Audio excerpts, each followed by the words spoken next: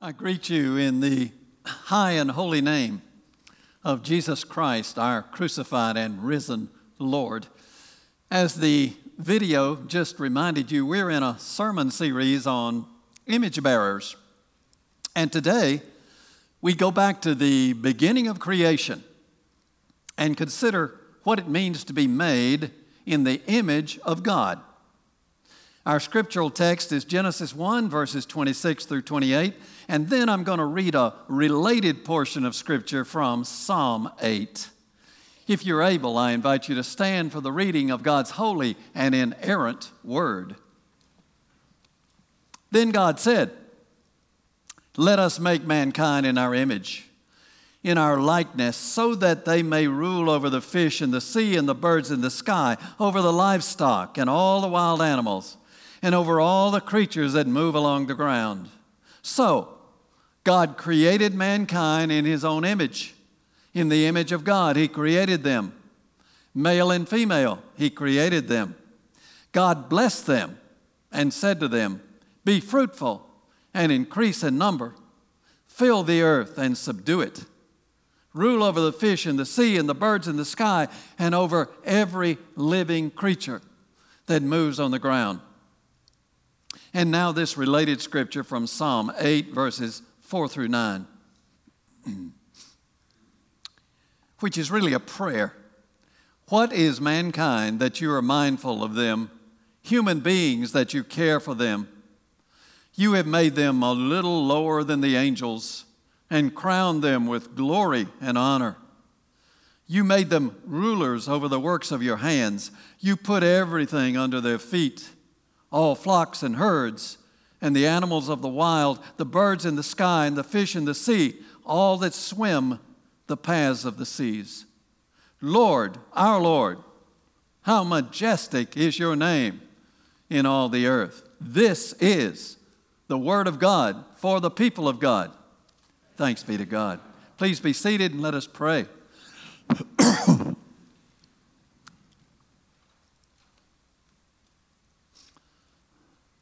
Take my lips and speak through them. Take our thoughts and think through them. Take our hearts and set them on fire with love for you. Unless you speak, nothing of significance will be spoken.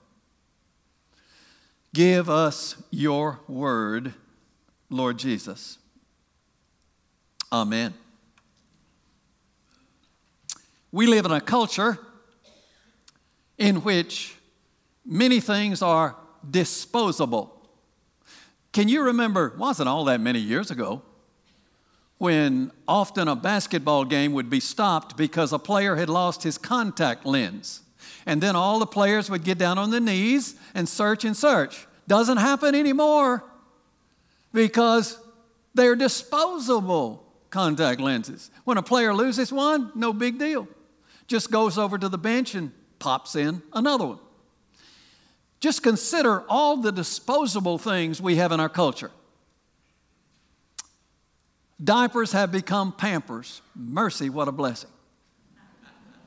We have paper plates, soft drink cans, plastic syringes, and shavers. And I have been told that there's even such a thing as a disposable wedding gown. Now, we know some of the problems that come from this disposability mania. We are trashing our oceans and our landscapes.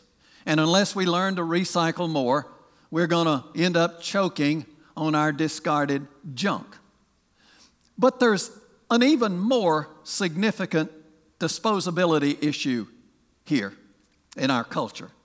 And this is a tendency to regard human beings as disposable and cheap. Some Americans see unborn babies as disposable if inconvenient. For the past 50 years, the abortion debate has raged across America. And now that Roe v. Wade has been overturned, this huge ethical issue has been returned to the states and to us, the people, to decide. Now, we Christians don't need an ultrasound to teach us that an unborn baby is being created by God. We know that from the Bible. I mean, thousands of years ago, God came to Jeremiah the prophet and said to him, "Before I formed you in the womb, I knew you."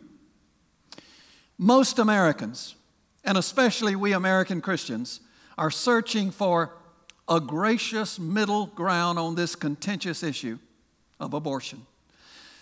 On the one hand, we are appalled at the thought of abortion on demand. The very idea of destroying an unborn baby just weeks or even days before its birth. Yet we also know that there are some very difficult cases here, some complicated situations, and therefore we hesitate to close that door completely. But that door has been far too open for the past 50 years. And during that period, Americans have destroyed over 700,000 unborn babies every year. And over 95% of those abortions were done because one or both parents deemed that baby to be inconvenient or too expensive. Yet there are thousands of childless couples out there yearning, praying for a child to adopt. This mass destruction of unborn babies has broken God's heart and must be stopped. The most powerful force against abortion may be love rather than law. And the churches ought to lead this crusade. Every local church should support a loving ministry to women with unwanted pregnancies, offering them emotional and financial support and adoption services.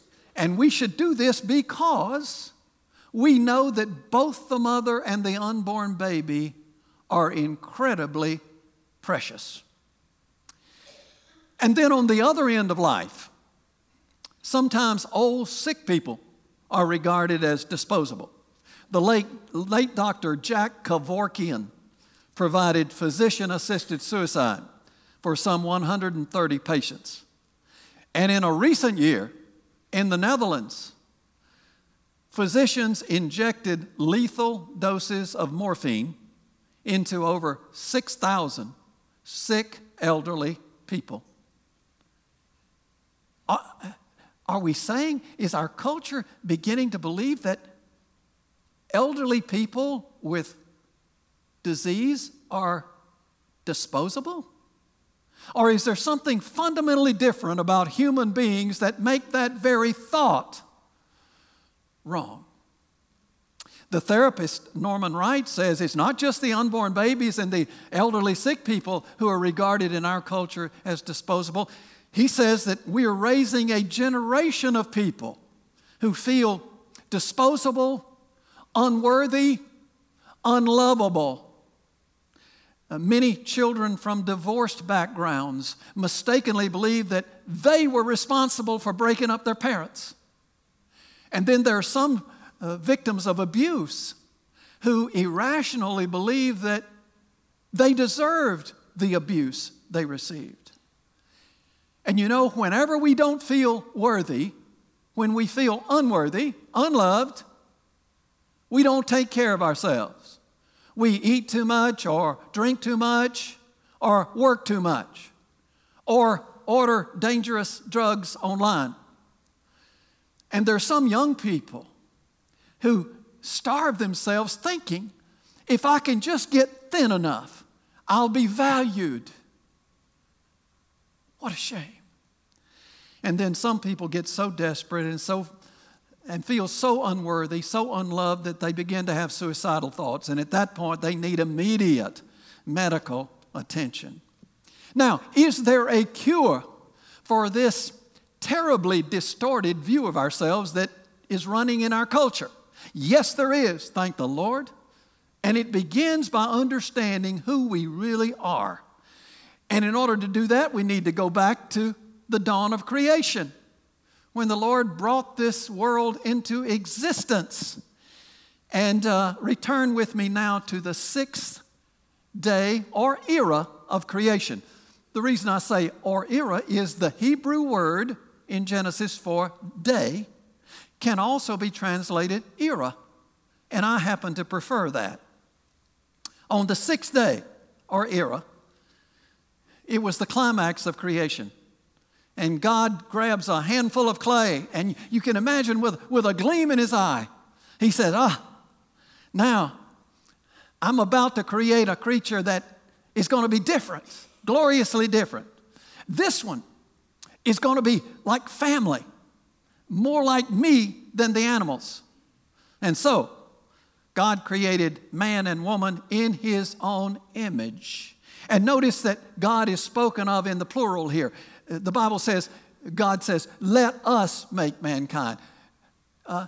Who does us represent? Obviously, our triune God, Father, Son, Holy Spirit. Three persons in one God, all present at the dawn of creation, all part of the creation. What does it mean to be created in the image of God? It does not mean we look like God. No. God is spirit. We are finite beings. It does mean each of us is a reflection of God. A reflection of God.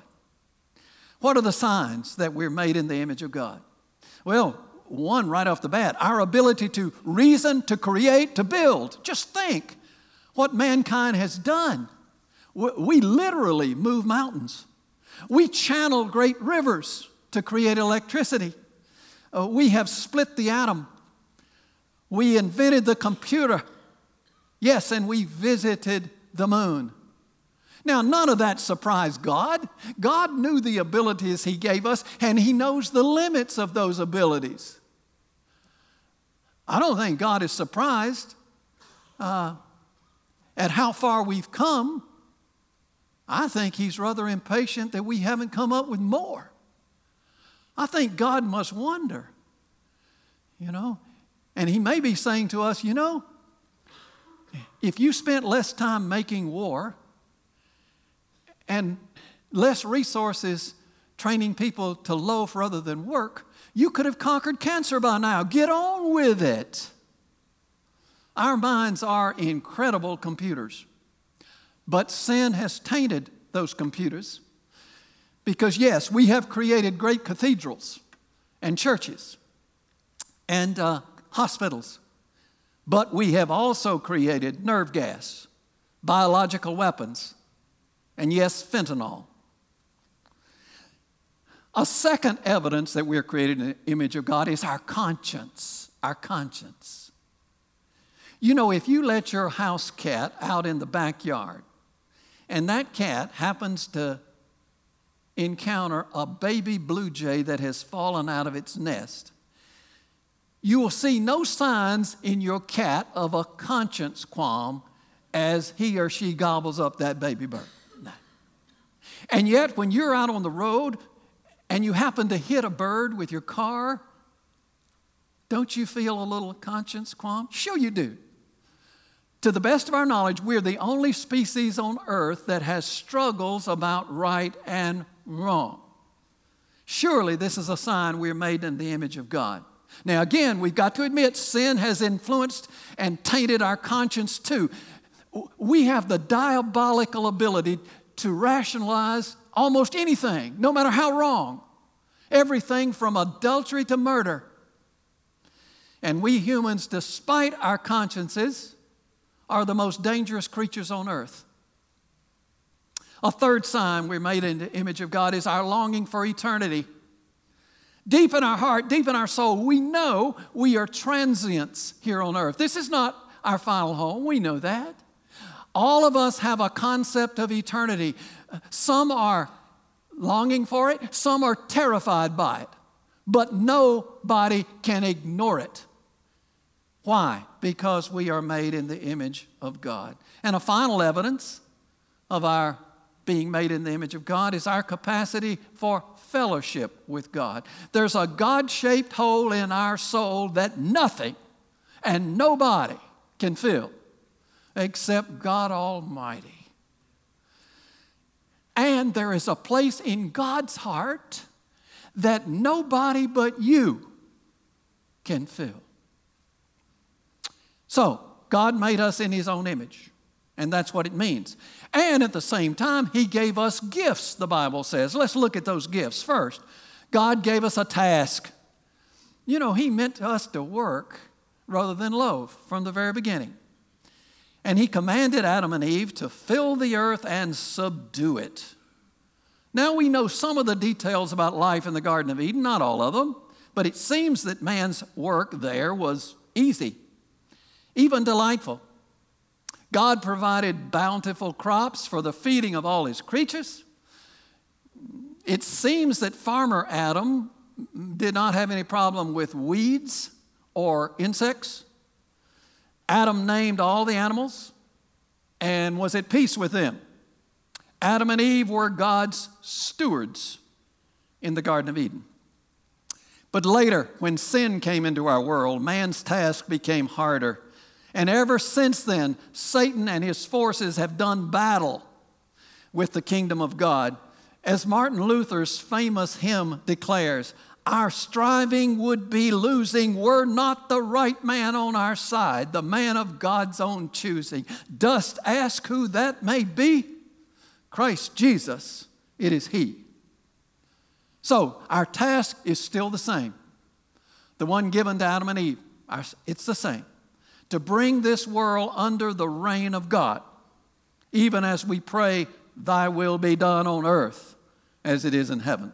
So God gave us a task. Second, God gave us gender.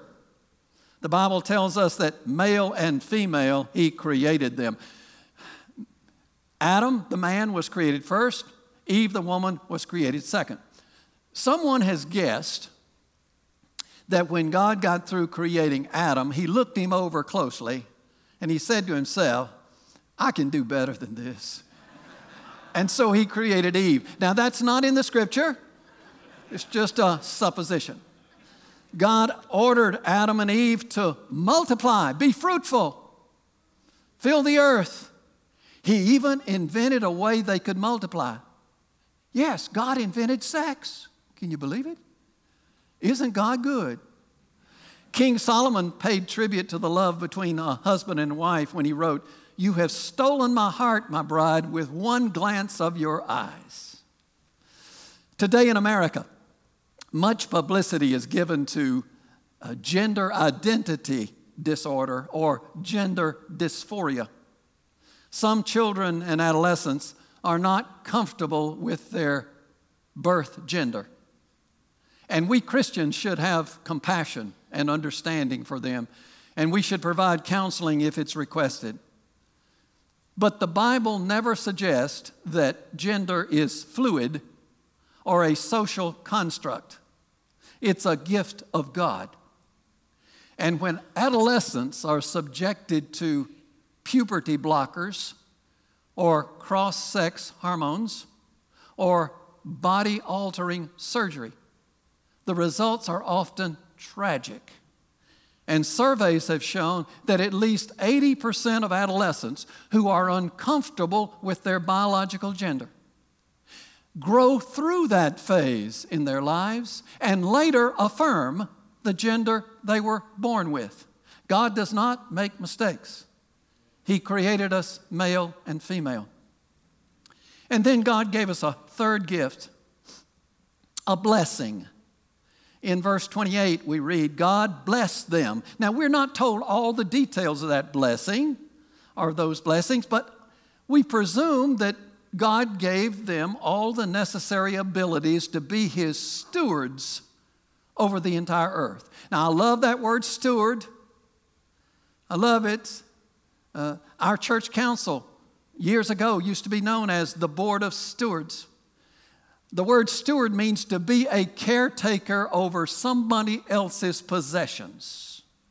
It reminds us that this is God's world, and Jesus Christ is the head of the church, and we are God's stewards. In later centuries, God gave His blessings in different forms to other people, to Noah, to Abraham, and to others. And then through the life and death and resurrection of Jesus Christ, He gave the ultimate blessing. And St. Paul described that ultimate blessing in these words. He, Christ, redeemed us in order that the blessing given to Abraham might come to the Gentiles, that's you and me, through Jesus Christ, so that by faith we might receive the promises of the Spirit. So, what I've declared to you this morning is what the Bible says, that God made us in His image and gave us gifts, a task, a gender, and a blessing. Now, what does that mean in practical terms? How can we appropriate that in our living? What does it teach us about going out into the world next week? First, it means that each person, everyone is incredibly precious. God does not create trash or disposable people. Nobody is a mistake. God has a good plan for every person. That dope addict who will spend tonight in Oliver Gospel Mission, downtown Columbia, is worth more in God's sight than all the bank deposits in Columbia. Why? Because he is made in God's image and Jesus Christ died for him. One of the most profane statements that any person can ever make is this: I am not worth much. That's blasphemous. Blasphemous. That denies God's creation and Christ's sacrifice. And if you treat yourself in a trashy way, you insult your Creator. Human worth, our human worth, is not based on our achievements, our possessions, our attractiveness. No. It's based on who we are, a creature made in the image of God, and one for whom Jesus died. You are special, and don't you forget it. God can help you redeem any failure, overcome any tragedy. He has a wonderful plan for your life, and He wants to fellowship with you for all eternity. And friends, that's the good news. Here's the second truth about being made in the image of God. Though God's image in us is blurred by sin, it can be restored through Jesus Christ. Even though sin has dulled our receptivity to God, there's something within us that yearns for God, like a drowning man longs for air, like a shipwrecked sailor longs for the sunrise. We have a deep feeling of spiritual homesickness, but many people don't know the way home. And so we wander around taking one wrong turn after another. Our loving God saw His wandering, lost children, and He had compassion on us. He came to us in the form of Jesus to show us the way home. And all we have to do is admit we're lost and trust in that Jesus as Savior and Lord. And then suddenly and miraculously, the Holy Spirit leads us home. And then the Holy Spirit begins to retrace the image of God in us.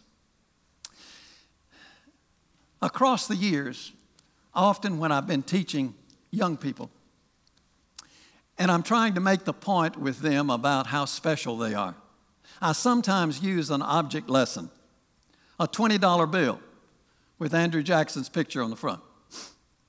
And since children and youth seem to be able to understand this lesson, I'm going to take a risk of believing that adults can too.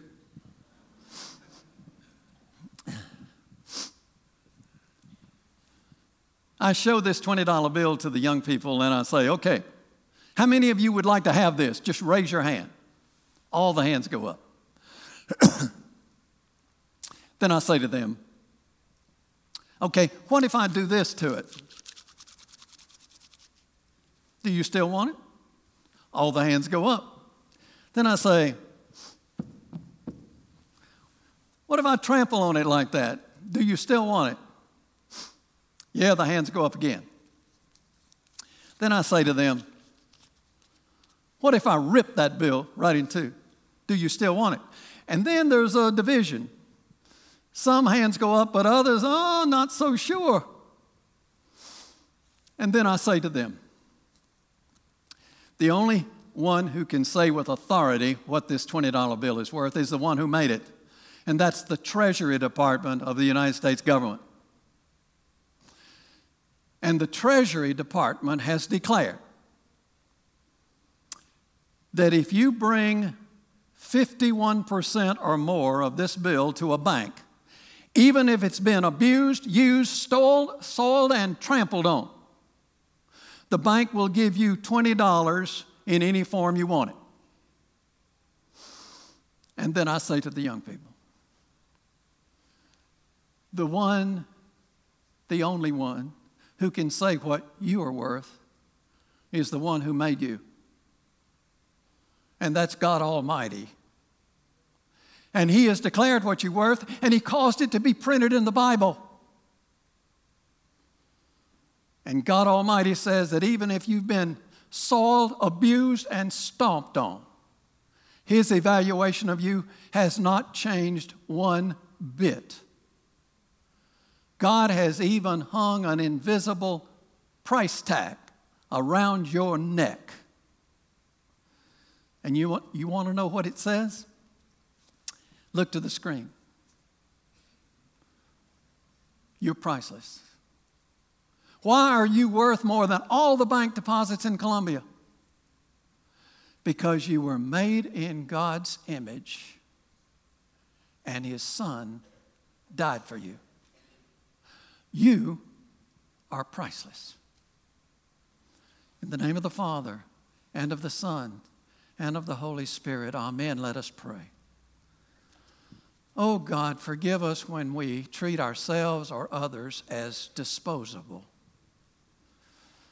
Restore to us your evaluation of us. Remind us that you evaluate us not on the basis of our possessions or attractiveness or accomplishments. You value us because we are made in your image, and your Son, Jesus, died for us. Remind us that we are priceless through Jesus Christ our Lord. Amen.